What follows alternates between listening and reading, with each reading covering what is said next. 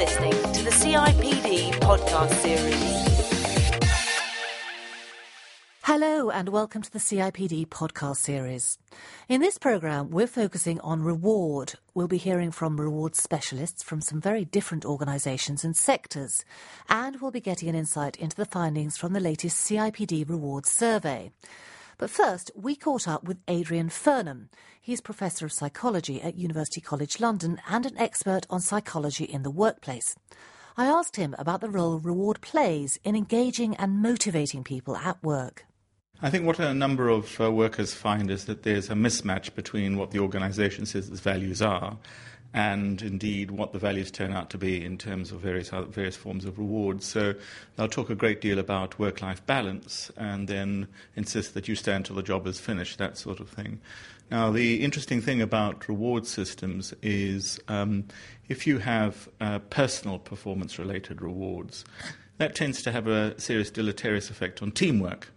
And so you'll have a value like, the organisation says teamwork is very important, cooperation and so forth, and yet the reward system directly means that you're likely to compete with your colleagues. And so there's a good example of the values of an organisation and the reward strategies being incompatible.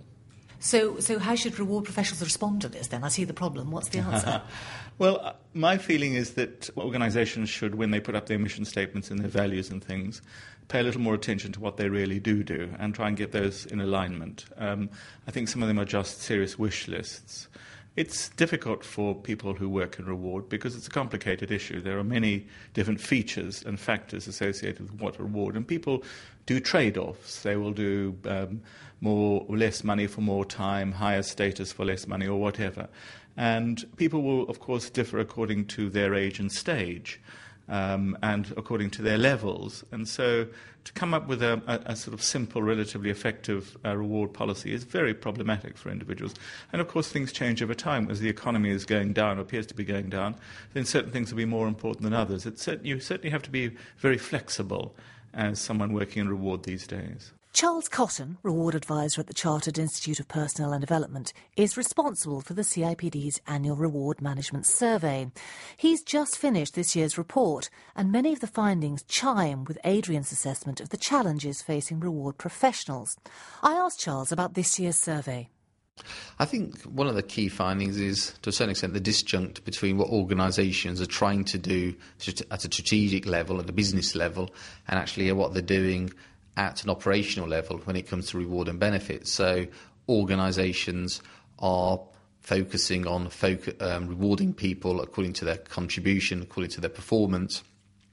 But few organisations are actually following that through by carrying out, for instance, an equal pay review. Similarly, many organisations in our sample had an employer brand.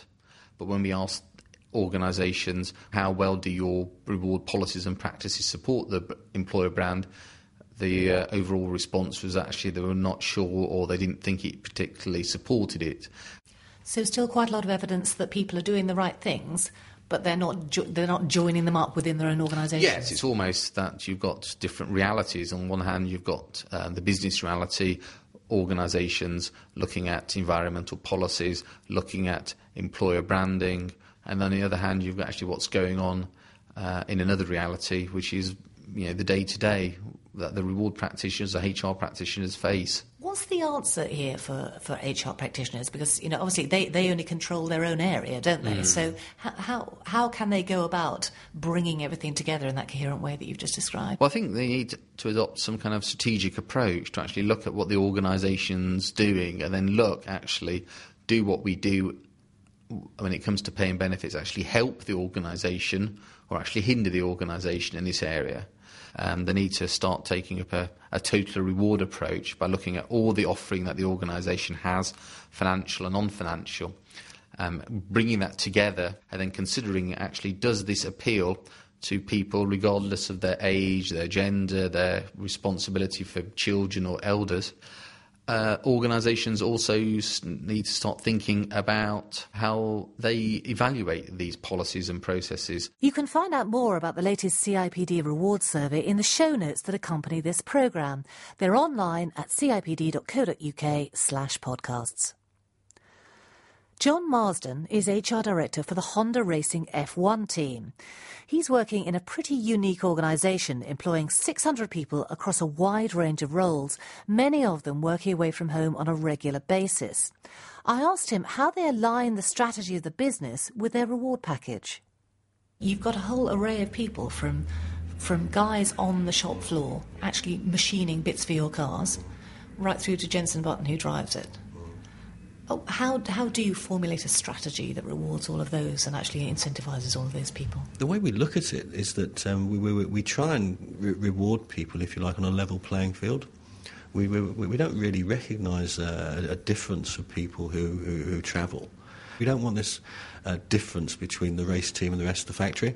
We don't want prima donnas within the company. So the guy who's working on a machine, to us, is just as important as the mechanic who's doing a pit stop.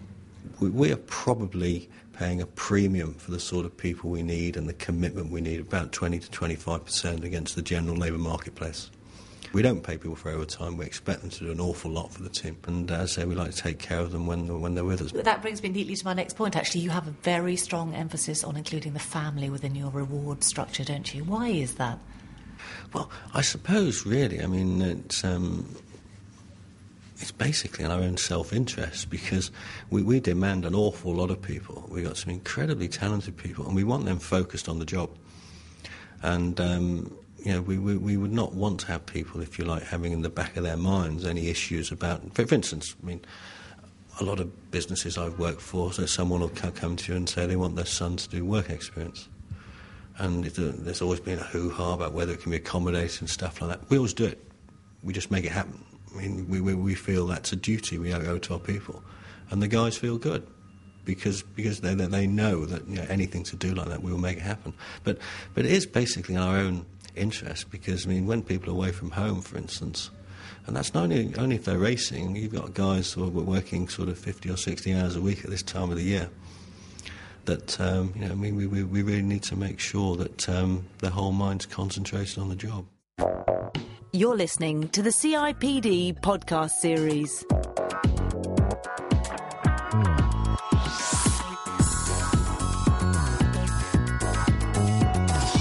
There's a lot being said and written about the prospects for an economic slowdown. I asked Adrian Furnham about the implications for reward professionals, and particularly for his assessment of the impact on the psychology of employees. I think, first of all, they will value security more. Secondly, people won't change jobs anymore. I was speaking to somebody just today about he's a person he's an HR headhunter, as it happens, and he said we're having difficulty getting people to move.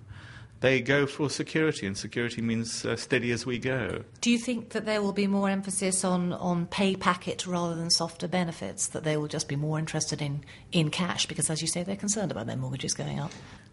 It's difficult to say. I think that it differs from sector to sector, from level to level. I think if employers say there isn't any money, and in some instances there genuinely isn't, then they will go for softer options because the softer options are more available to them. For instance, one could have a sexier job title, and some people will go for that. It's surprising in some organisations the extent to which people trade off money for job title. It's a form of self-esteem, of self-identification. And so you might find that will occur in harder times, whereas in more successful times there's more money sloshing about and it's easier to get the cash. So how will employers respond to the prospect of changing expectations from employees? I asked Charles Cotton what he was expecting to see. I think there will obviously be an issue about wanting to retain and engage high performers, and in which case I think there will be more targeted approach to reward rather than kind of smearing it across all employees. And to a certain extent that's already been reflected in the private sector service firms, where fewer organisations are making an across-the-board pay increase. Instead, they're rather kind of focusing it on an individual's contribution, looking at their performance, how long have they been with the organisation. Do you see that as a widespread and growing trend, this focus on paying people for what they actually do, what they give the organisation, rather than across the board? I think organisations are increasingly aware that the payroll is a large proportion of their total expenditure. So if you're going to the service sector, it could actually be up to 80% of total expenditure is accounted for paying benefits. So organisations saying, well, actually, what benefits are we actually getting from this huge amount of investment? So they're going to be more inclined to tie it strictly to performance. I think they'll be a bit more savvy than in the past when organisation just looked at individual performance. I think they'll look at a wider definition, perhaps rather than just looking at the output. They'll also look at the inputs in terms of competencies, in terms of skills. What are the bear traps here for HR professionals? What are the really damaging things that they can do to undermine the psychological trust contract between employer and employee? The greatest problem, in my view, without any doubt, is the measurement of performance. If you have any form of performance-related reward, which many organisations try for, then you have to measure performance. Now, if you're selling widgets, you can measure number of calls, you can measure number of sales, and so forth. But for most of us, that's very problematic. How do you measure performance, and how accurate is that measure of performance?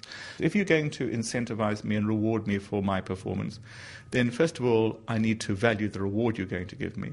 But equally, I have to feel that that performance is well measured and well evaluated. Now, whether one is going to do this through a Hay Point system or do it through some other measure, I don't know. That's enormously difficult. I sympathise with anyone in HR trying to do that, but I think work on that first. Make sure that you try and have robust, sensitive and manifold measures of performance, and you do better. At KPMG, they've tackled the need for just such a robust system of measuring performance. I asked Samantha Gee, their European head of reward, to explain how they've gone about it. We have a 9-box system, if you can imagine a grid, so that we can, on one axis, look at what somebody's achieved in terms of their business goals, and on the other, look at how they've achieved it. And we adopt an approach of forcing the distribution of ratings within that 9-box to reinforce our performance culture.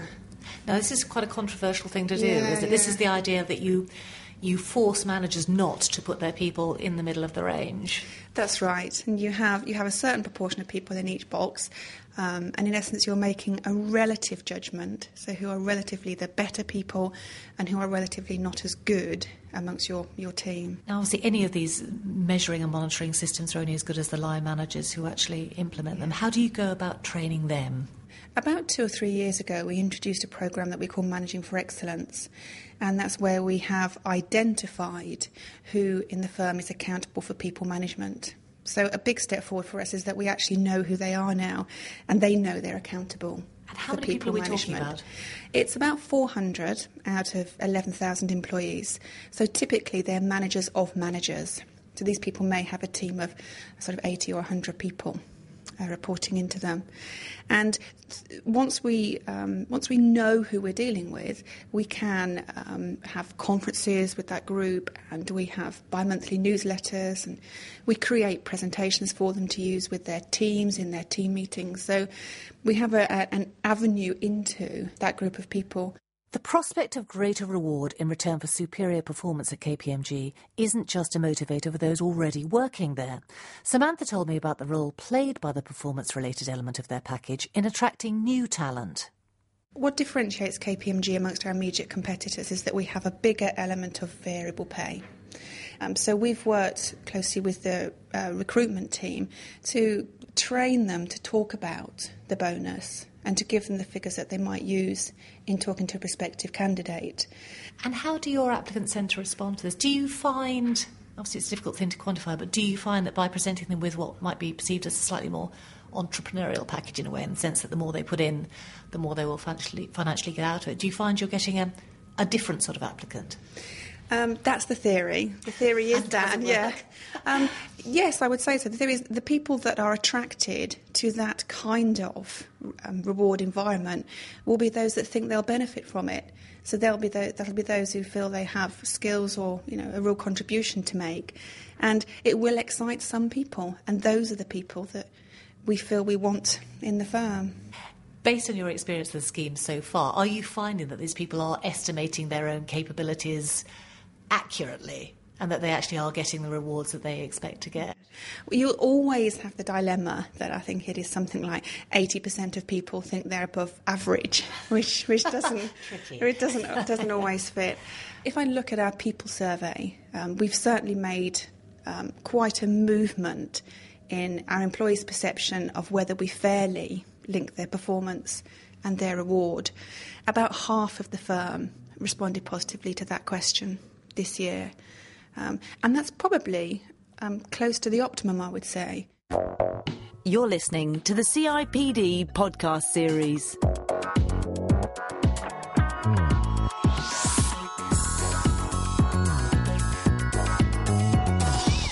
We've heard about varied approaches to reward strategy that work for the Honda racing team and KPMG. I asked Adrian how best to go about understanding the reward approach that will work for different employees in different circumstances. Looking at this from a completely practical standpoint, how are practitioners to get their arms around that? Should they just spend more time surveying their staff and asking them what they want rather than imposing solutions? What is the way to get this right? Yes, it's not easy. I think what is clear is that certain sectors will be different. People are motivated more by money by going to the city than they are by a number of other things. Money is associated with many other things as well, but so there's a sector difference that's quite fundamentally important. Then, of course, there's age and stage. I was talking to a man the other day who shocked me profoundly by saying the best thing about working at his organisation was that he could buy holidays from it.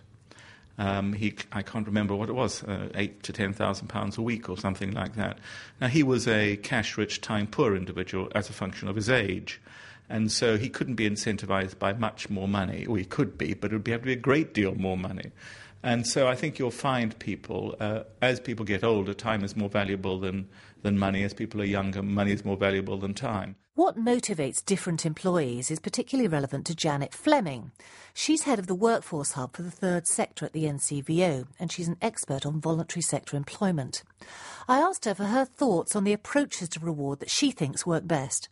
Would you say you face a tougher challenge in your sector rewarding your people than your counterparts in the private and public sectors? Because it's not about money, you have to think harder. I do think that there are more people now who want more out of a job than money. 75% of people find being valued one of the most important motivators. That's top of the list of what motivates you. So we have to work cleverly on that, I think. How do you set about rewarding them? If you come from a starting place where you're saying, we can pay you a reasonable amount of money but not a vast amount, what else can you do for them? I think the sector is quite clever about using non-financial reward. I think, moving into things like flexible working, allowing people work-life balance. We have a much higher proportion of part-time workers than either the private or the public sector. Do you find that you need to concentrate harder on things like helping people shape their careers, giving them skills, transferable skills they can take elsewhere, training them, perhaps focusing on that aspect more? I think that's very important, and again, particularly in the smaller organisations who can't do much apart from be flexible and who have much lower salaries. There are lots of chief executives or senior managers, both in the voluntary sector and in the public sector, probably more than the private sector, who learnt their skills doing a managerial job in a very small organisation where you have to three people at once every day. And therefore you learn to run very fast, much faster than you would in a larger, more structured, richer organisation where you're given smaller jobs to do, I think. Let's talk about demographics for a moment, because I think it's probably fair to say that working in the non-profit and voluntary sector has become infinitely more fashionable for younger people than I think perhaps it's ever been in my lifetime. It's something that really bright, smart graduates aspire to, and they're competing for the great jobs that are on offer.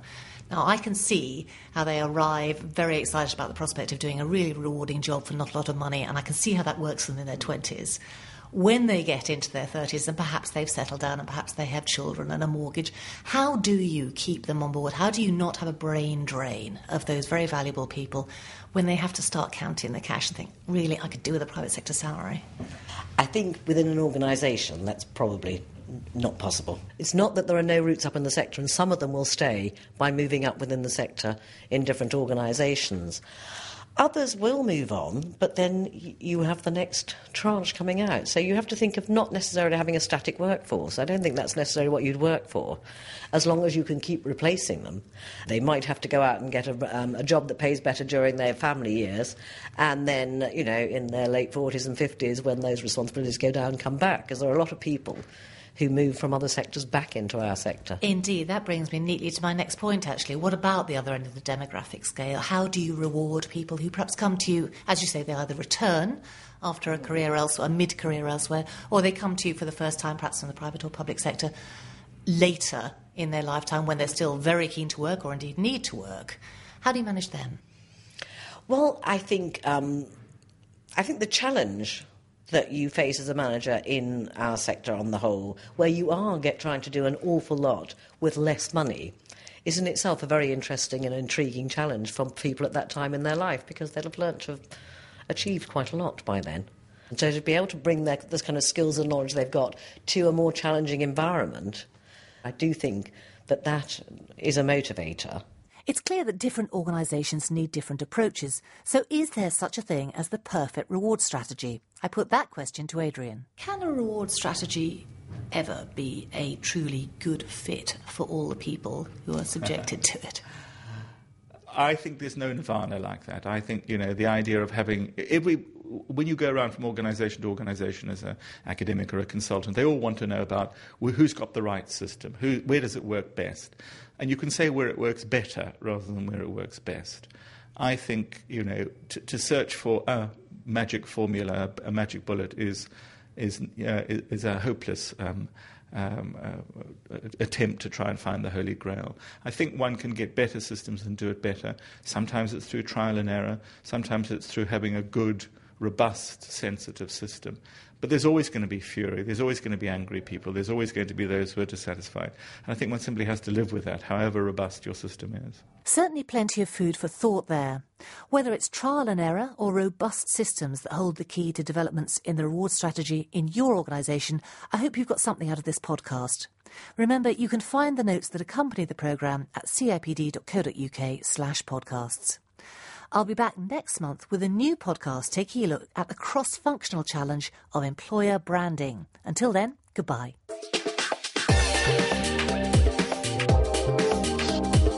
You've been listening to the CIPD podcast series.